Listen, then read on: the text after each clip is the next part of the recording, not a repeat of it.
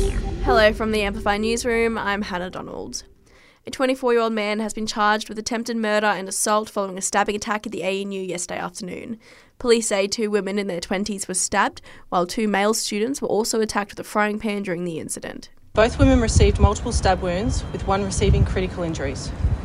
Both are currently in a serious but stable condition in hospital. That's Detective Acting Superintendent Stephanie Leonard there. Investigations into the incident are ongoing, but so far no motive has been identified and it's not believed the victims were known to the alleged offender. 5 Americans detained in Iran, widely regarded as hostages, have been freed in a $6 billion prisoner swap overnight. The controversial swap, mediated by Qatar, has seen a woman and 4 men put on a charter flight to Doha. US Secretary of State Antony Blinken says it's great news for their families. It means that husbands and wives, fathers and children, grandparents can hug each other again. Radiation therapists at the Canberra Hospital are going on strike this afternoon as they seek a new pay deal.